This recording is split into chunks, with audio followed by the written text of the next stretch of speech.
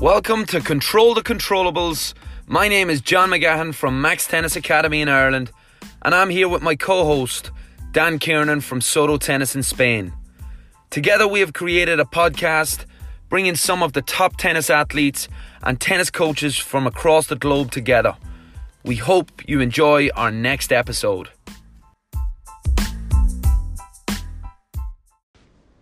Welcome to episode 44 of Control the Controllables.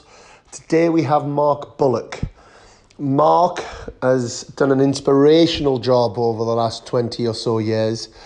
Firstly, he worked in wheelchair tennis at the International Tennis Federation. And over the last few years, he's turned his hand to more partially impaired or blind tennis, where he's working with the athletes to develop that sport and bring that sport further on in Britain and then also in the world, as he did with wheelchair tennis.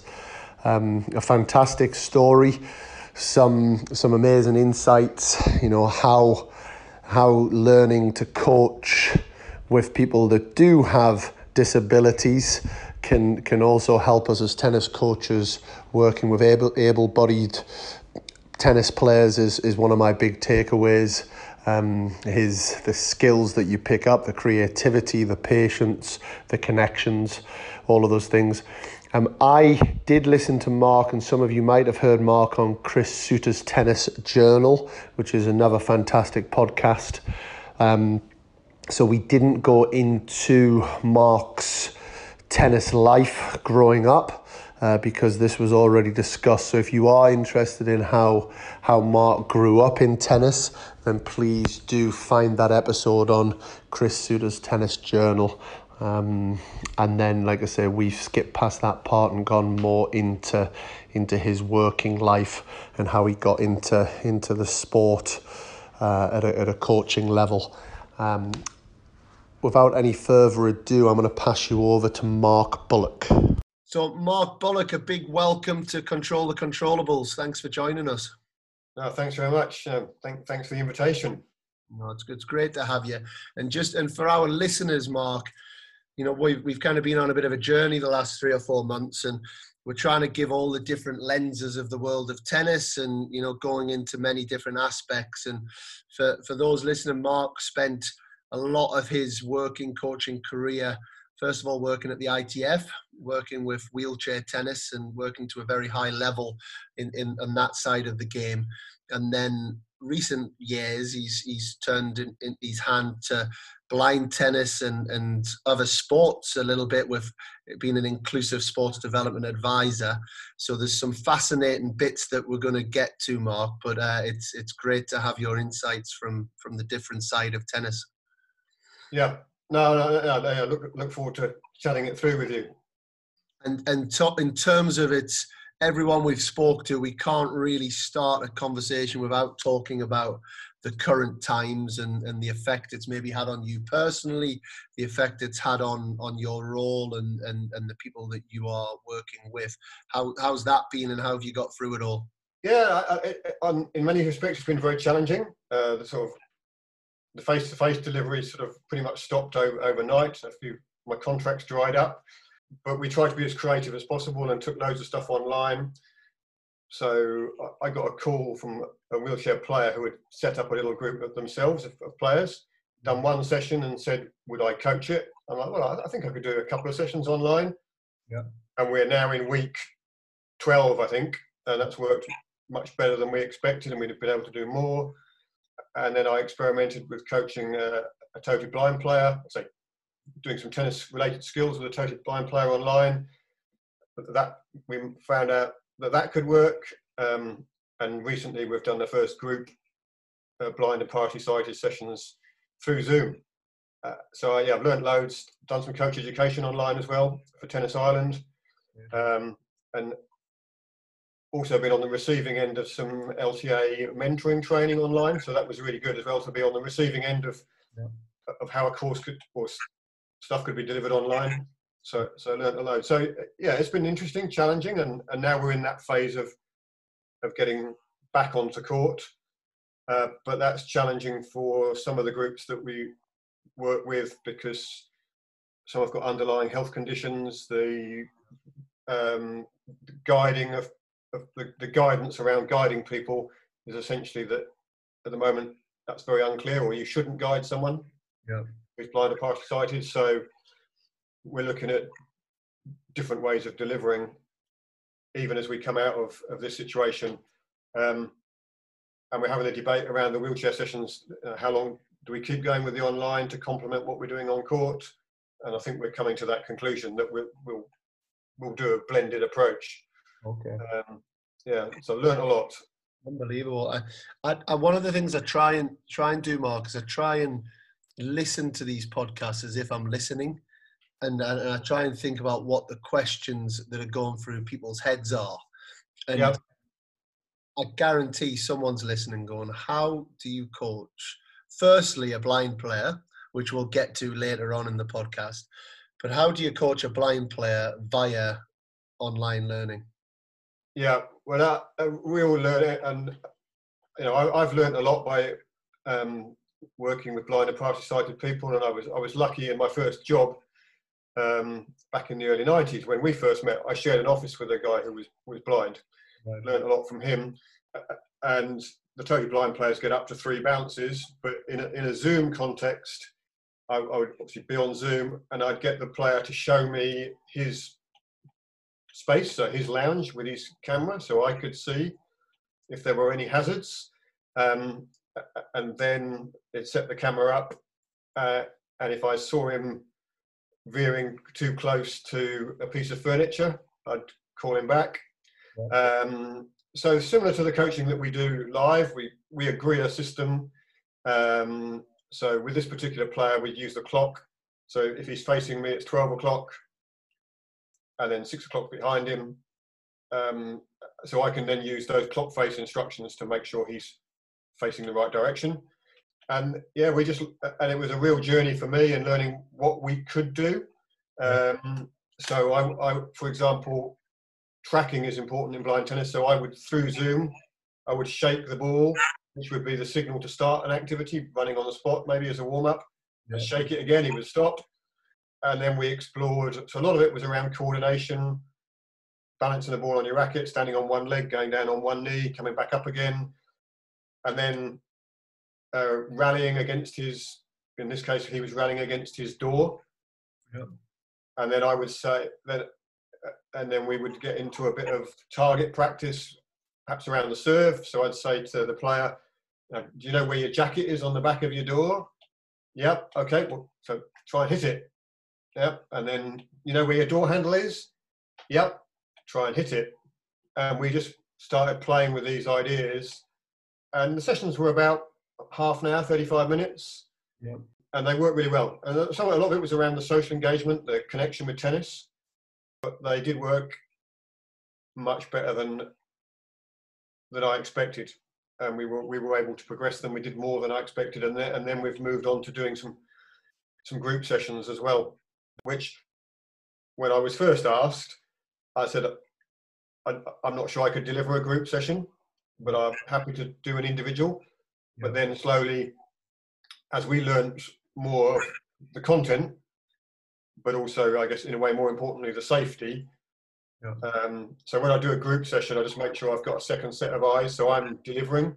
Yeah. And then we have a second person just watching to make so that if someone does have an accident, we see it straight away. Yeah. Yeah. So some learnings that we'll take back onto the court as well. Has it been done before?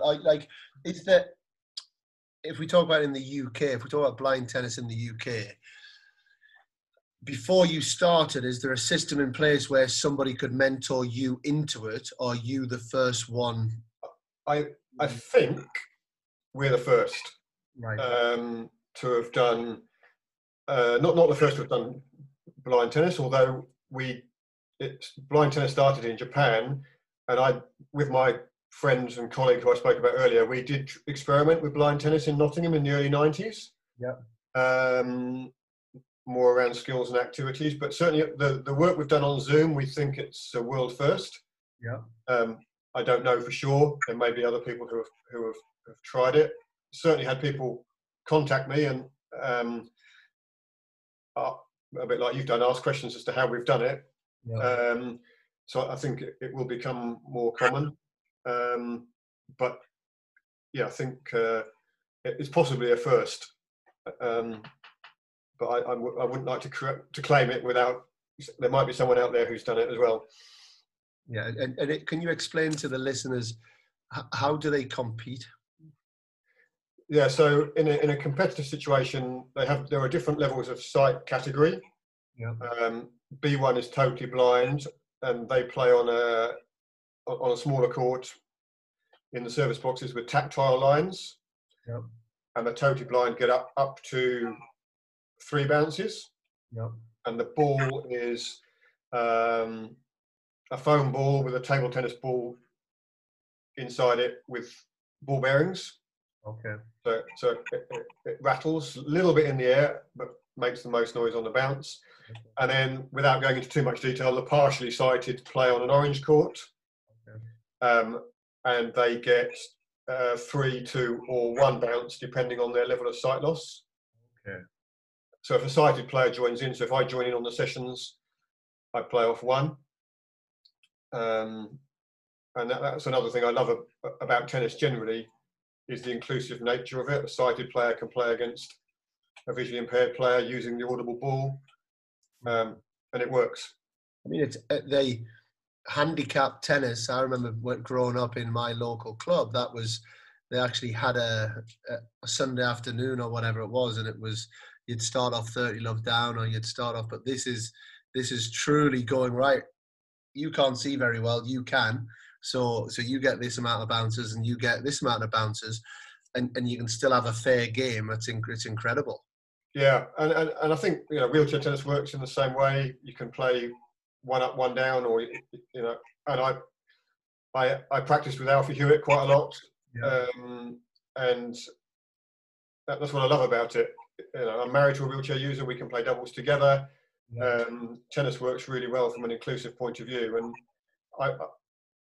I've really enjoyed coaching, but also joining in with the blind players, because it's a bit like playing touch tennis. Yeah. With a foam ball, and I can come away feeling like I've had a workout. Oh yeah. So yeah, it works really well. So you mentioned your wife there. I guess what I'm going to do, I think, Mark, I'm going to put a shout out to Chris Suter and his fantastic podcast that he does. And for anyone listening, because I know that you were on there and I listened to you on there, and I'm going to fast forward a bit through your upbringing, because you've talked about it on there. People that are really interested in markets, Chris Suter's entry diaries, or I'll say it, and I'll make sure that I mention it at the end of the podcast for people. So I'm going to kind of fast forward a bit to how you got into wheelchair tennis. Was that linked to your wife? No. I met my wife through wheelchair tennis. She's on the tour in Brazil. Oh, she's Brazilian, so we met through wheelchair tennis. My journey started into wheelchair tennis where I was working in Nottingham, and I'd done a master's at Loughborough University, and one of my tutors had seen some of the work that we'd got published in the LTA Coaches and Coaching magazine, as it was then. Yeah. And we'd literally been into 4 schools, done a little bit of work with the visually impaired, a little bit of work with physical disability, the deaf and learning disability. And we just wrote up a very basic article of what we'd done. But my tutor phoned me and said, we've got a wheelchair tennis player coming to Loughborough University. First one, not quite sure how to approach this. We see you've done a little bit of disability. And I'm like, well, it is a little bit of disability. So this particular player, Will Behenna, he played a little bit on campus at the university. Yep. And then he came up to Nottingham once a week for sessions with me. I've spoken to him recently, and he knew how to move his chair, but not how to hit a tennis ball. Hopefully I knew how to hit a tennis ball, but had no idea how to move a chair. and we spent a lot of time asking each other questions to solve the problems. And at that point, I'd hardly seen any wheelchair tennis at all, so I didn't really have any kind of benchmark to work to. I'd watched a short exhibition at the '91 Fed Cup. Yeah. So I'd watched about 20 minutes, and there was no resources to refer to. So it was just a case of asking Will lots of questions from his experiences of watching other players. And then I tried to go to a couple of tournaments and watch the British players as they were then, and go on a learning curve. And how different is it coaching a wheelchair tennis player to an able-bodied tennis player? So I see they're very similar in the way that I would approach it. Whoever I coach, I tend to ask a lot of questions because that's my background. And there are little things that are nuances. The movement patterns are different for wheelchair players. It's good to have a little understanding of how different impairments and disabilities will impact on what players can do. But generally, the principles are the same, and exploring what the player wants to do, what their aspirations are, and then work with it. And I've had an interesting experience over the last 3 or 4 years since I left the International Tennis Federation, where I was doing predominantly disability tennis and nothing else. And I got asked to coach non-disabled people by a friend. Right. And I was like, oh, this has taken me out of my comfort zone. So what would I do? So what did I do? I spent a little time working alongside him. Yeah. I went online and just made sure that I was still current. Yeah. And fell into it. And that would be my sort of advice or guidance to anyone who's thinking about coaching disabled players, is not to have any apprehensions. You can Google a few things, you ask the player, you can ask another coach that's working in a similar area, and just go for it. So yeah, and I think coaching blind tennis is probably in some ways more different. Court size are different, the ball is different. Going on an exploratory journey with the player, and working out how we can do things. And I took some of Louis Caillet's ideas about using ropes, which he uses in doubles, using those with a totally blind player to explain court angles and whatever. So I'm at one end of a rope and the player's at the other end of the rope, and I'm moving, and then she's using the rope to work out the court angles and where the ball could go, or where her options. So yeah, I think you certainly. I think some coaches are guilty of being lazy when they coach able-bodied players. First to 11. Yeah, okay, great. Yeah, warm your serves up. I guess there's no danger of that coaching a blind player. Huh? You can't be. No. Your communication skills really improve. Yeah. Because if you're coaching a deaf player, for example, you have to be very visual. Yeah. In your explanations, and my sign language isn't great. I've learned a little bit, but you can mime and write things down, get your message across. And then coaching, especially coaching the B1, the totally blind players, you have to be very descriptive. Yeah. And I still make mistakes, or I'm not as descriptive as I should be, and they'll very quickly tell me that they don't know what they're supposed to be doing. But you find a way, and then going back to taking it online, you have to be even more descriptive, because you haven't got the option to perhaps walk up to someone and say, "Can I take your elbow and move them?" Or guide them. You've got to be really descriptive in your language. So I think, you learn lots. And with the wheelchair players, if someone's got trunk function or not trunk function, that impacts a little bit on what they're able to do. So it makes you think a little bit. So I think coaching disabled people makes you a real problem-solving coach. Absolutely. And you can't be, so it's difficult to be lazy because you're always thinking. Yeah, absolutely. About how a drill might work or how it, and I still do it. I'll set things up that don't work and you just rewind. Yeah. And sometimes I try and stretch the players a little bit and it doesn't always work out. So yeah, you just, I guess you learn to adapt. And yeah, I'm very keen to challenge myself, I guess. And when we're hopefully back to normal, I have an assistant coach who's got a learning disability, coaching the visually impaired players, and that's been a really interesting experience as well to work as I'm learning more about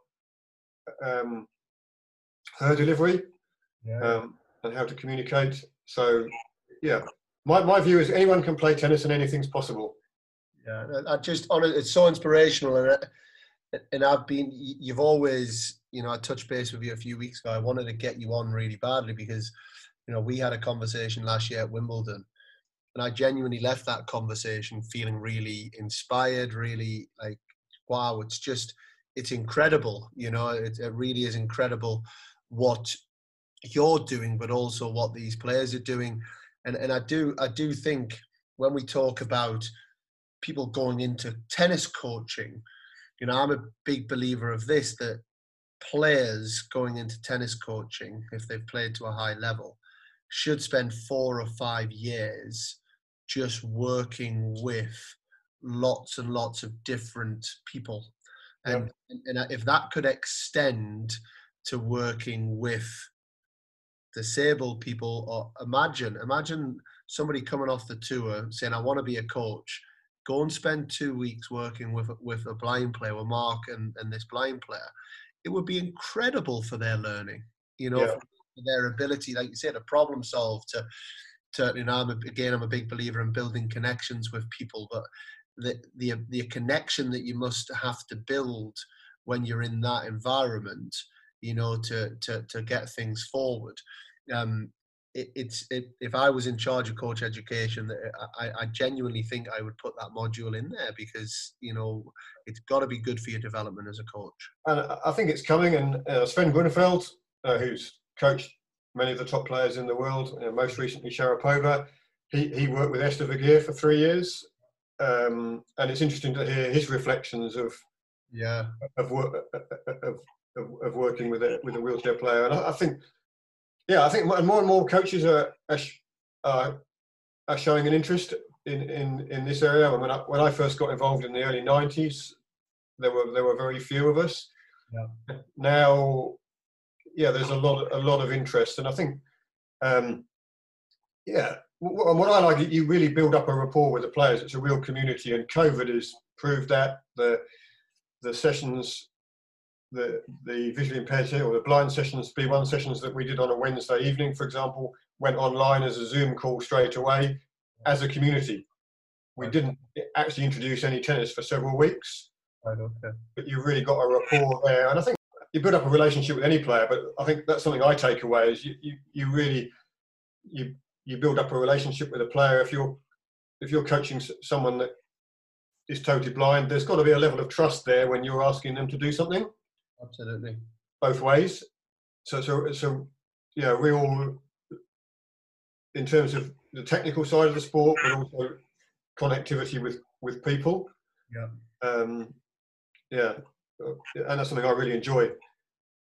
No, it's fantastic. If I take you back a little bit, Mark, to obviously working for the ITF, International Tennis Federation, what was your role there? And I guess what were some of the things that you achieved with wheelchair tennis when you were in that role?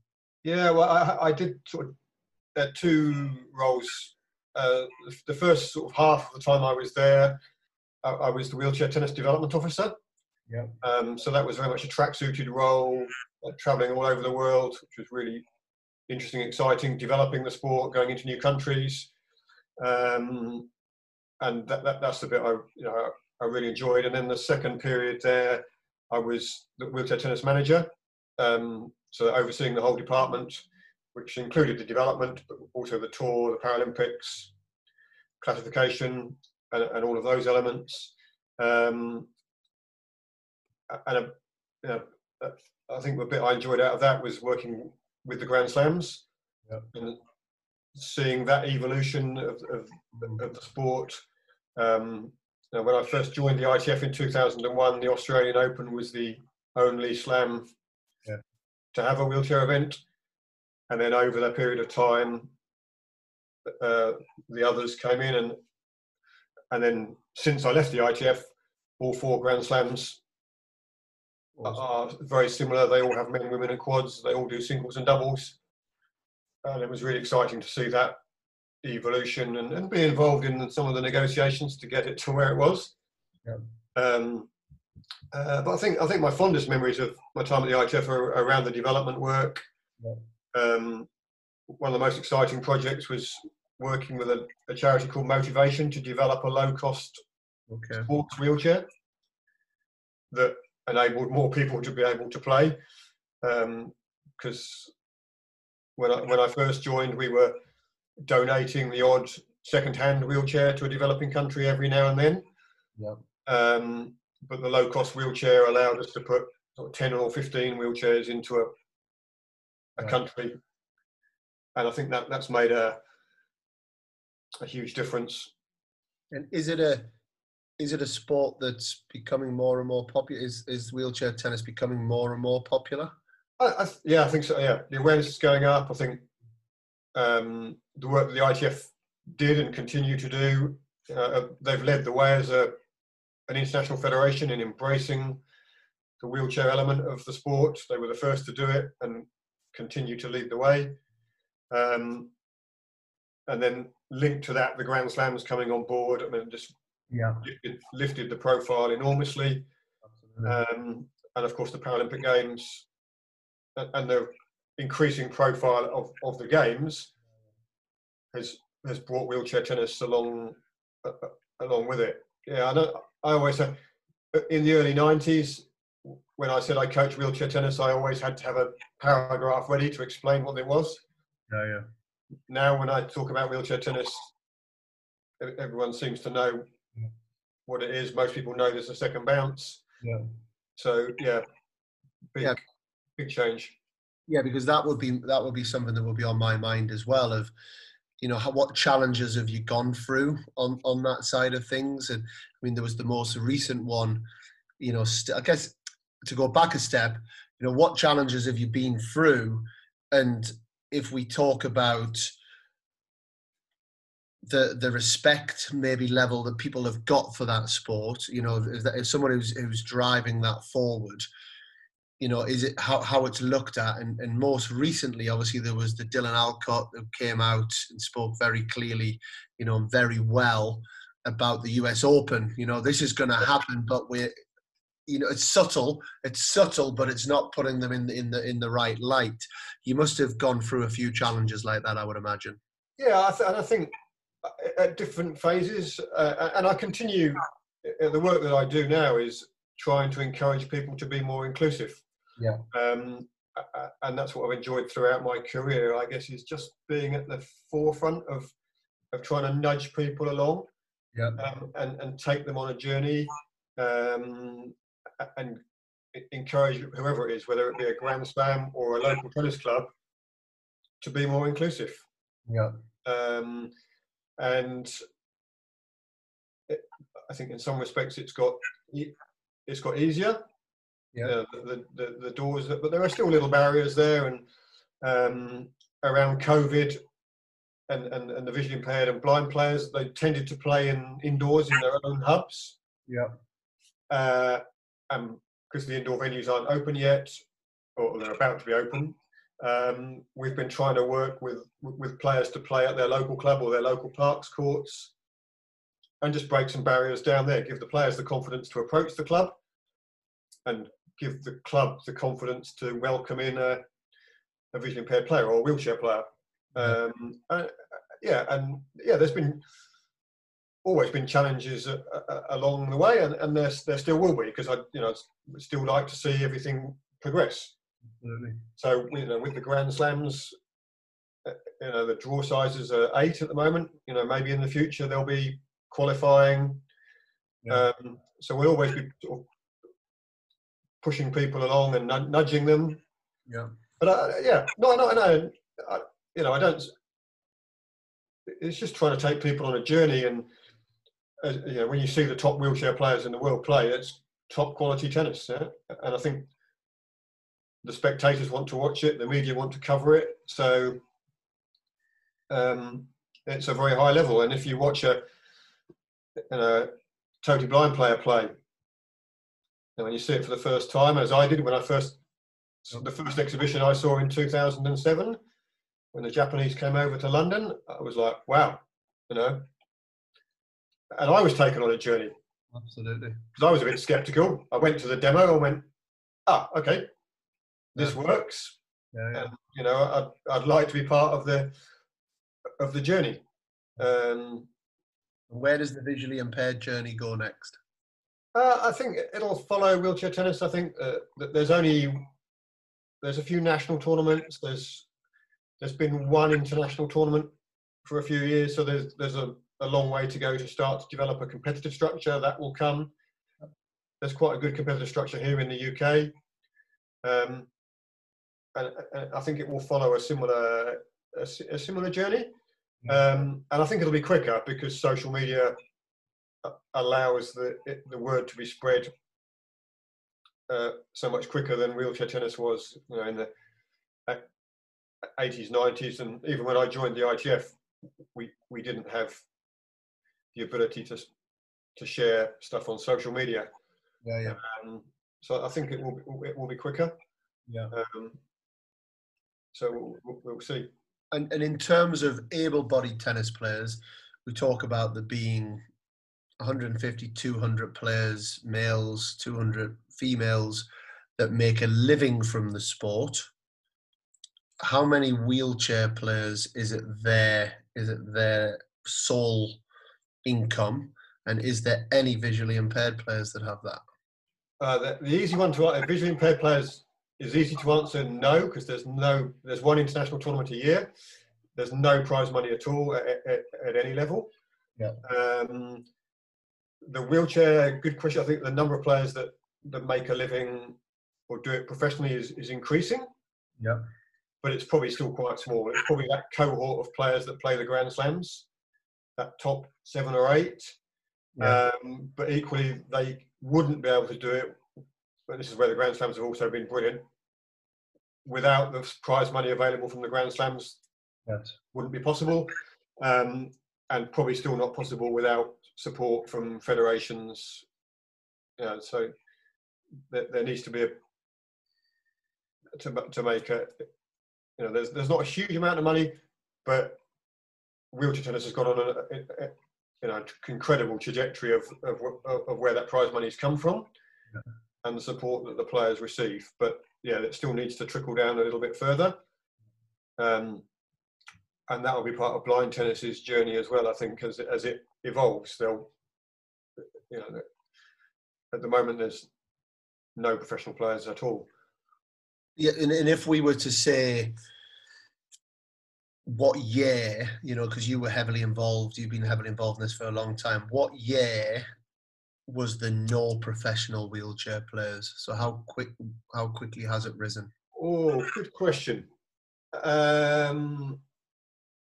I think the early 2000s there was the emergence of a few professional players. When I was coaching Giant Mystery in the 90s, early 90s, there were 20 tournaments on the tour.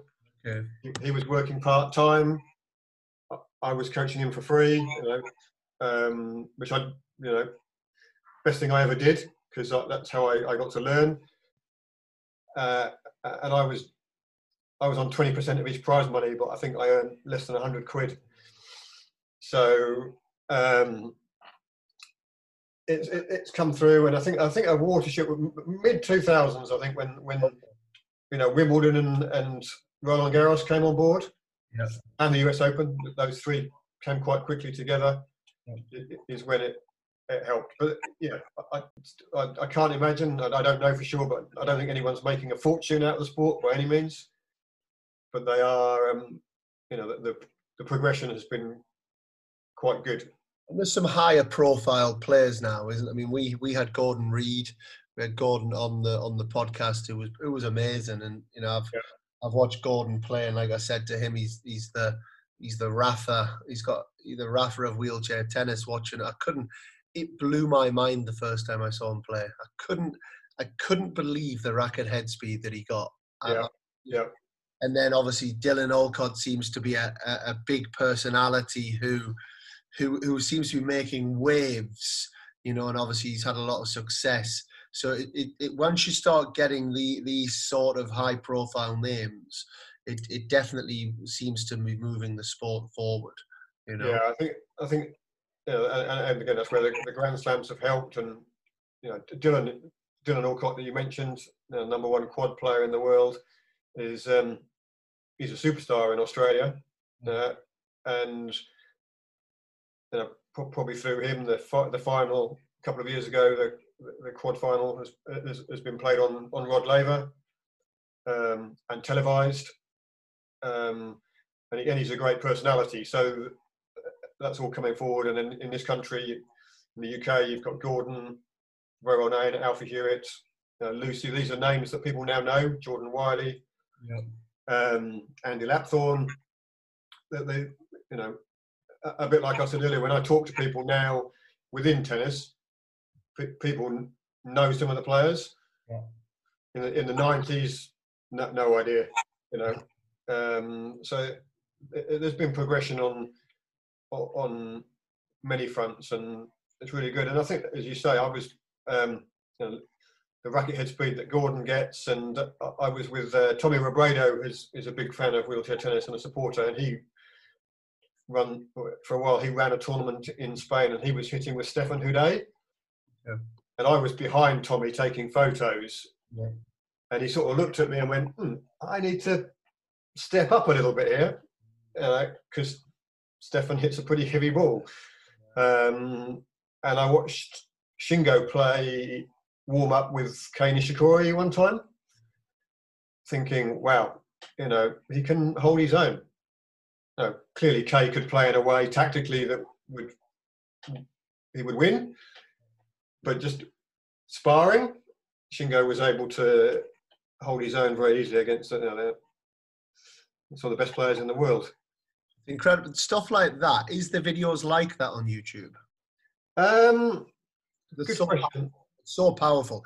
If you could see Kei Nishikori hitting proper hitting, and someone, and you've got a guy in the wheelchair that's just going boom, boom, back. Yep. That is a really powerful visual.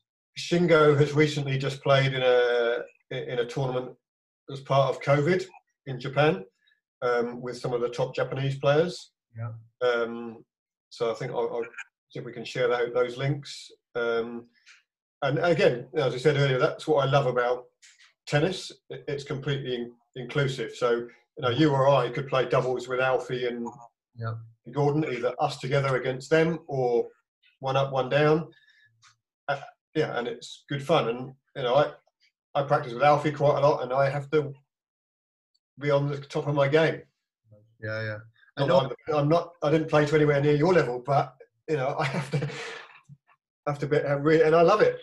A bit of a again, it might be a silly question, and if it is, I apologize, and if it really is, then I apologize and I'll edit it out.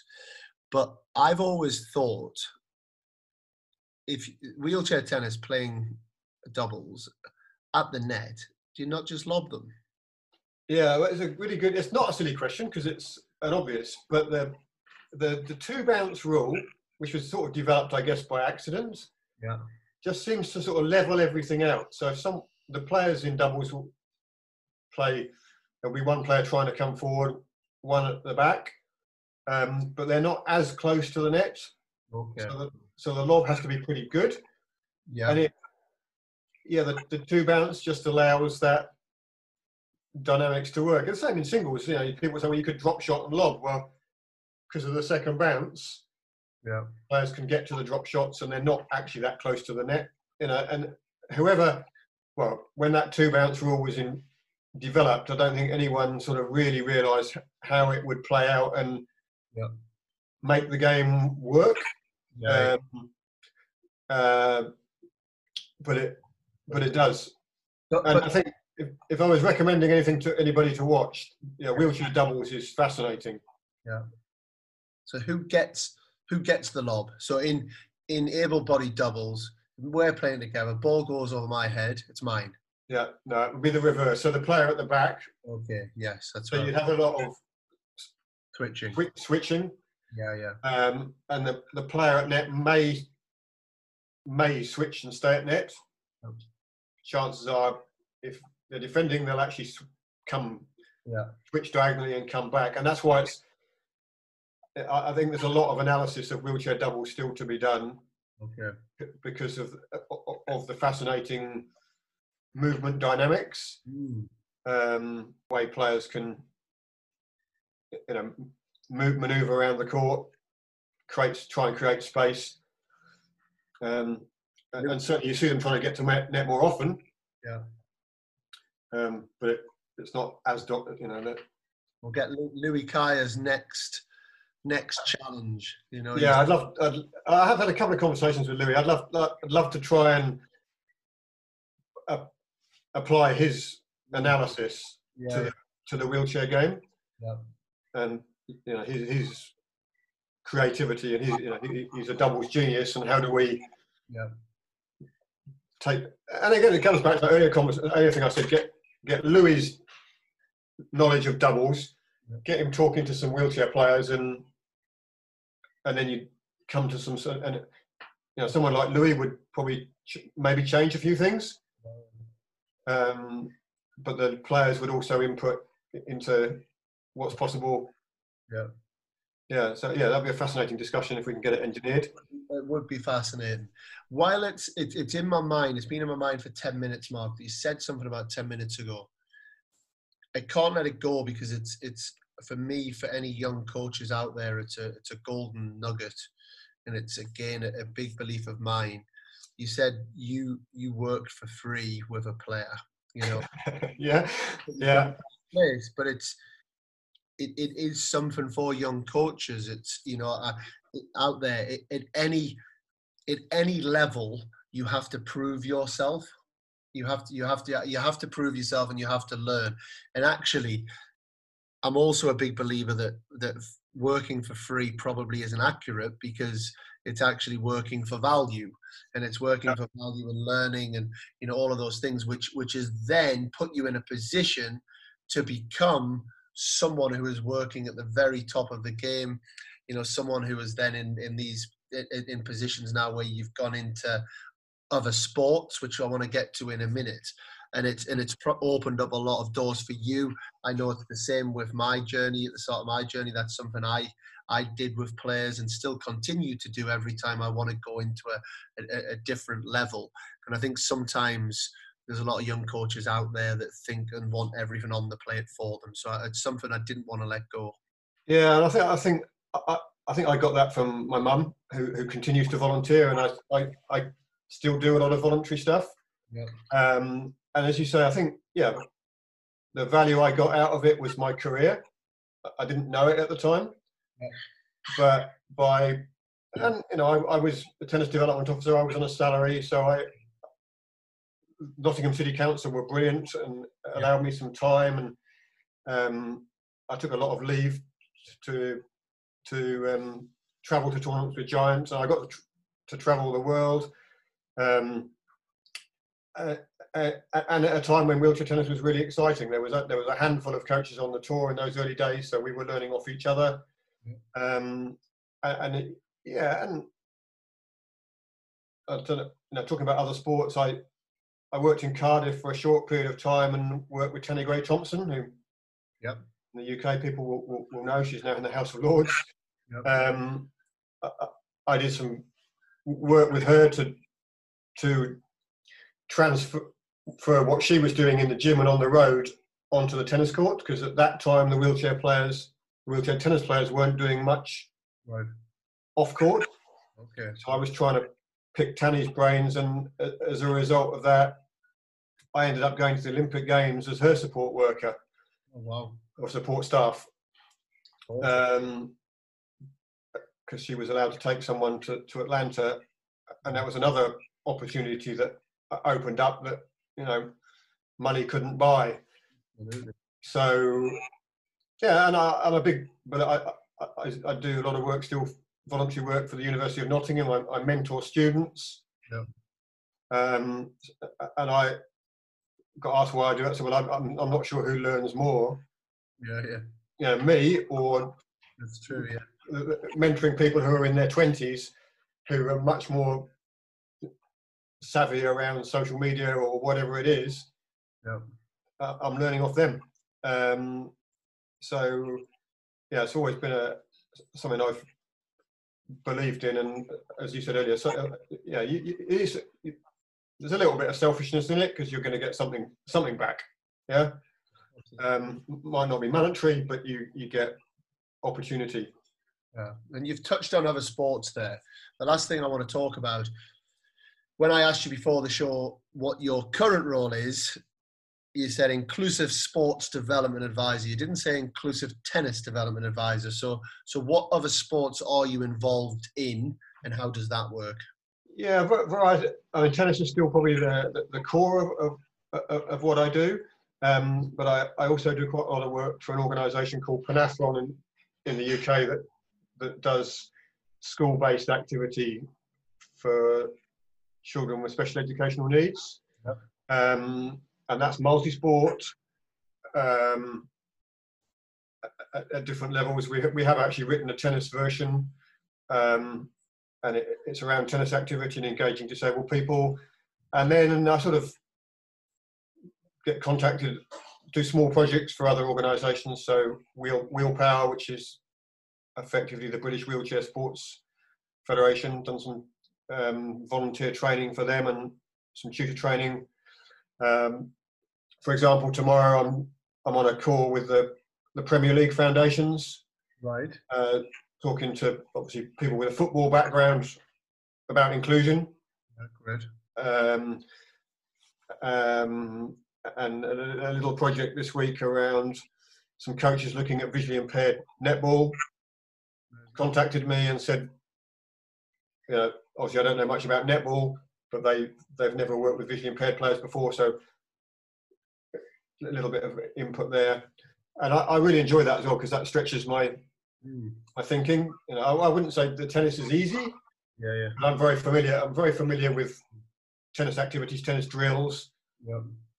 But I really enjoy trying to work in the other sports where I'm a little bit out of my comfort zone. And then I guess the same principle applies. I've then got to get into a dialogue with the netball coach or the football coach. And so here's my ideas. Yep. And how would you do this, with non-disabled players? Mm-hmm. And normally the solutions are fairly straightforward. It's just making the connections and perhaps using different equipment. Yeah. But yeah, and I've really enjoyed the journey of taking the idea and then bringing the ideas back.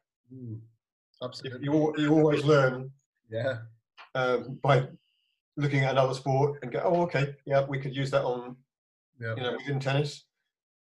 And I would imagine you were people that, and again, we go back a long time, Mark, and you're more inspirational than maybe you realize with everything that you do.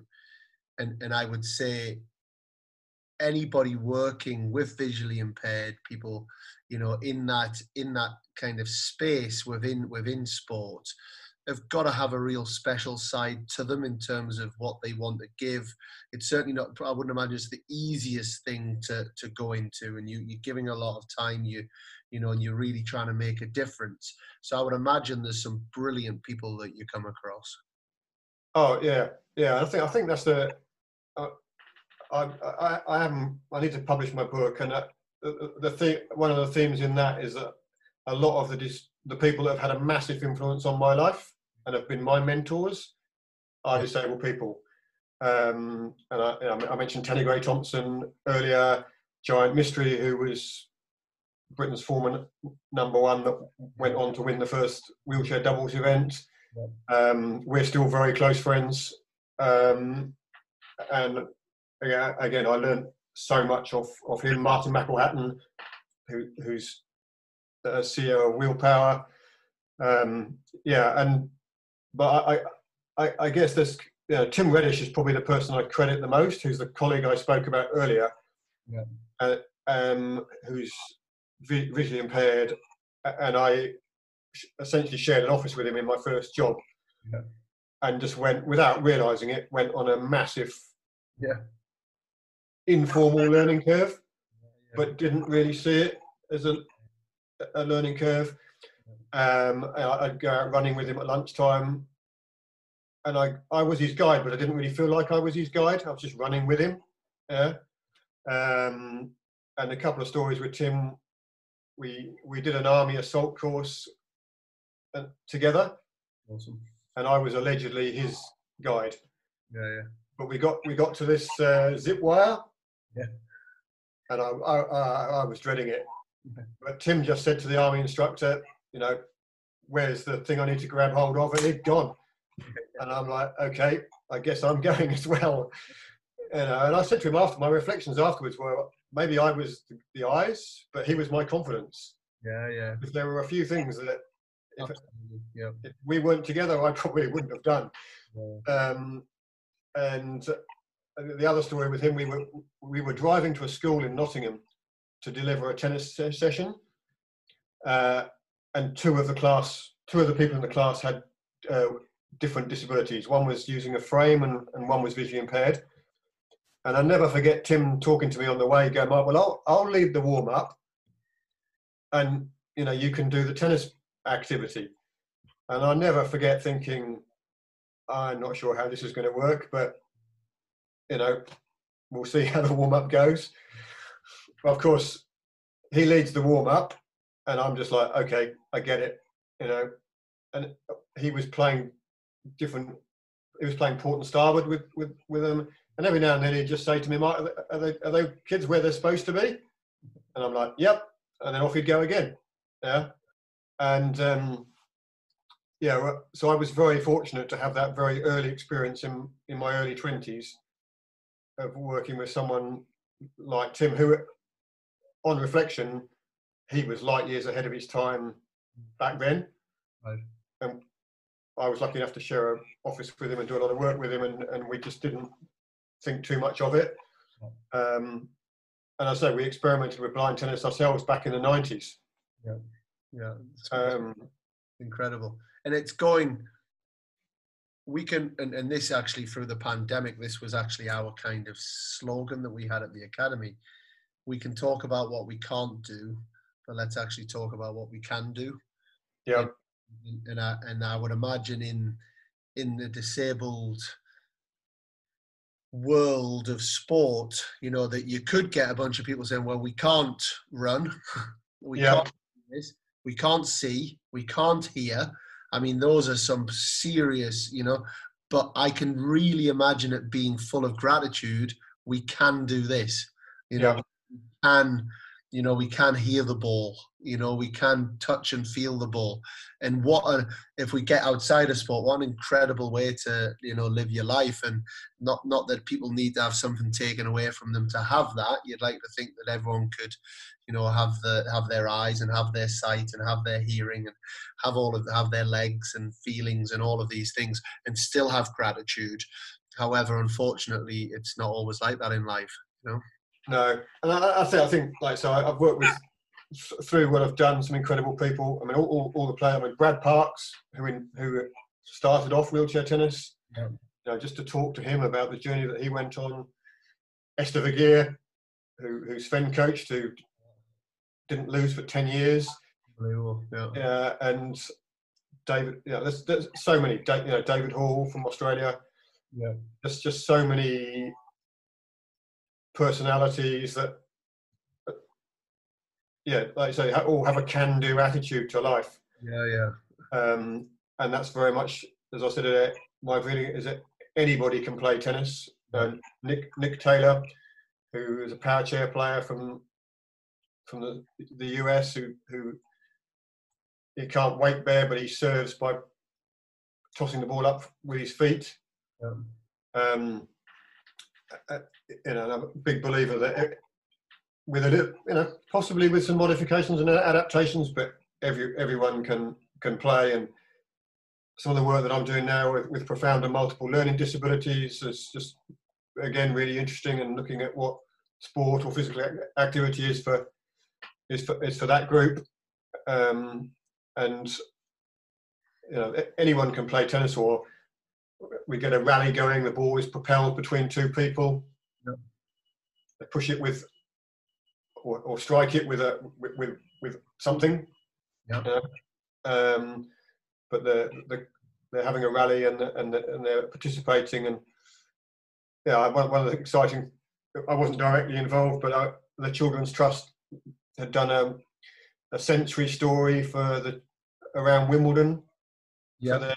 for their young learners, and they've got grass in and rackets, and so that the kids could smell Wimbledon, and that sort of stuff I think is really interesting.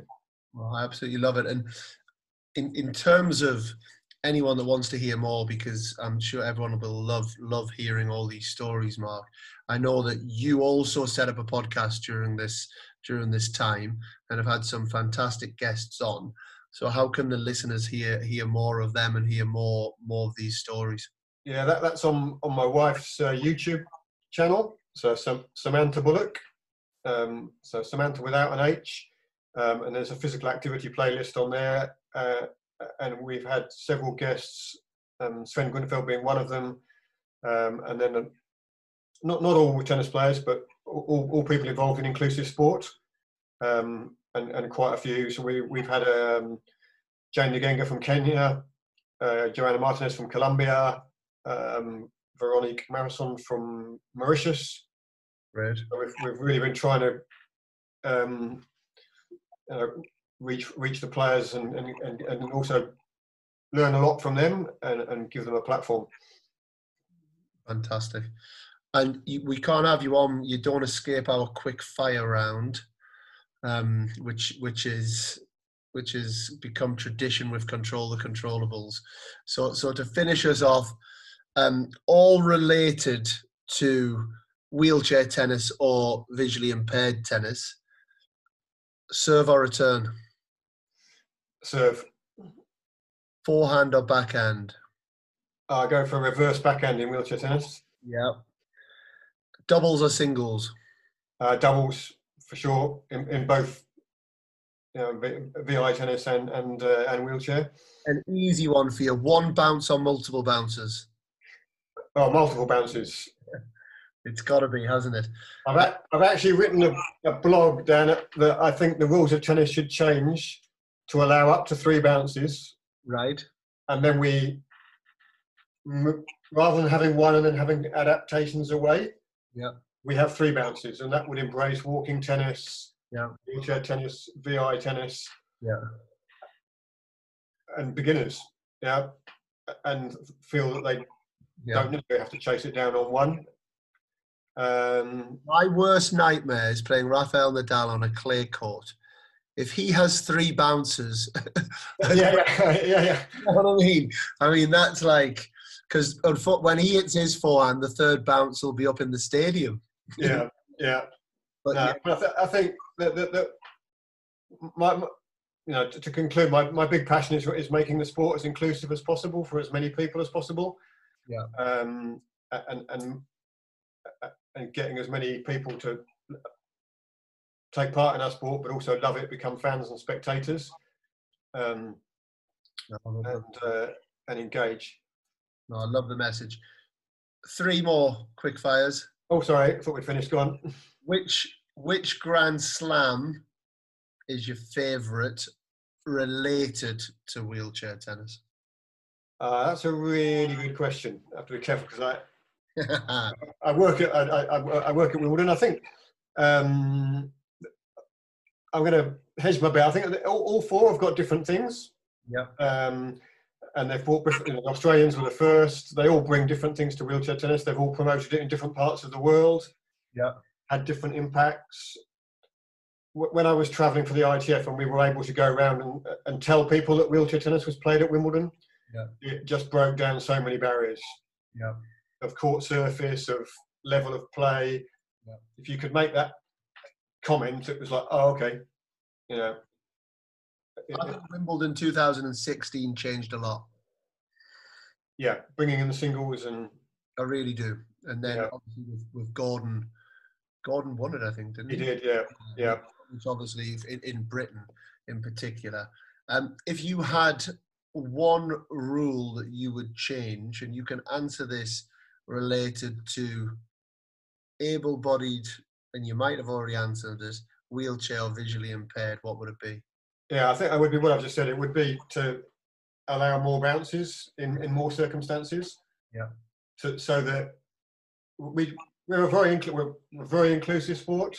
Yeah. But I think if the messaging was out there that you can play off as up to 3 bounces, that would help promote. I think walking tennis has a big future.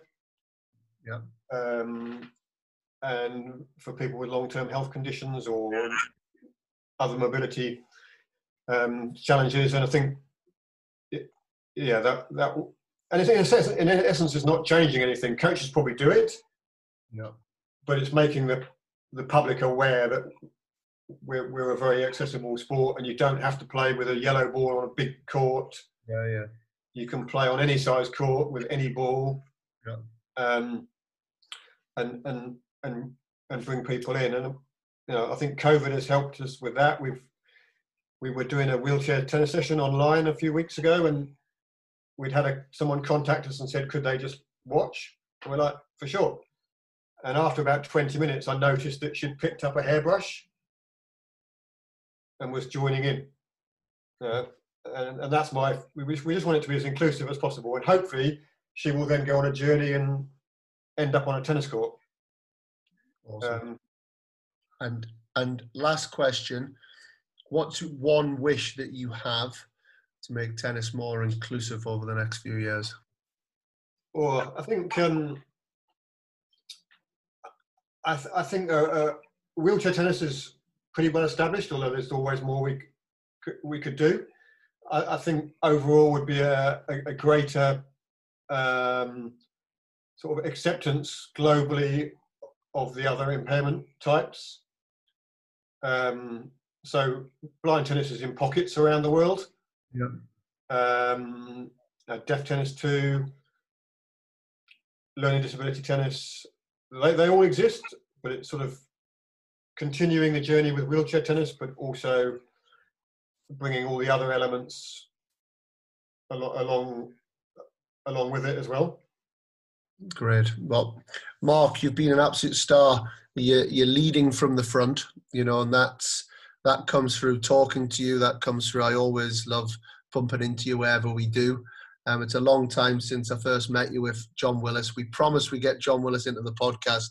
He didn't make it until the very end, but when we came to stay back in the days of Players Plus, that was always apparent to me now looking back as well. So a big well done to you, and I know that everyone will love listening, and anyone that listens and wants to find out more, where can they find out a little bit more? Is there a website that they can go to, or anywhere you can direct them?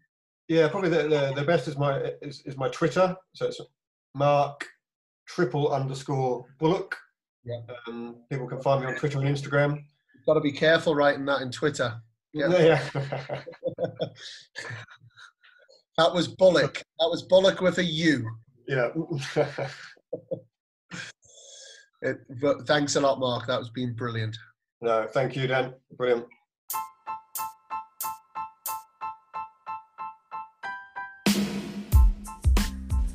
Another great episode. A big thank you to Mark Bullock. I would like to apologise to our seasoned followers that this podcast went out on the Thursday. I know we promised a Wednesday. Ultimately there's been a few things going on, but also it's real life podcasting, and my daughter during the summer holidays has been doing a songwriting course, which has meant that she's actually had my iPad this week for the majority of the week. So nothing more important than family, but I do apologise that we're 24 hours late with this podcast. But I promise you that the next one will be out on Saturday.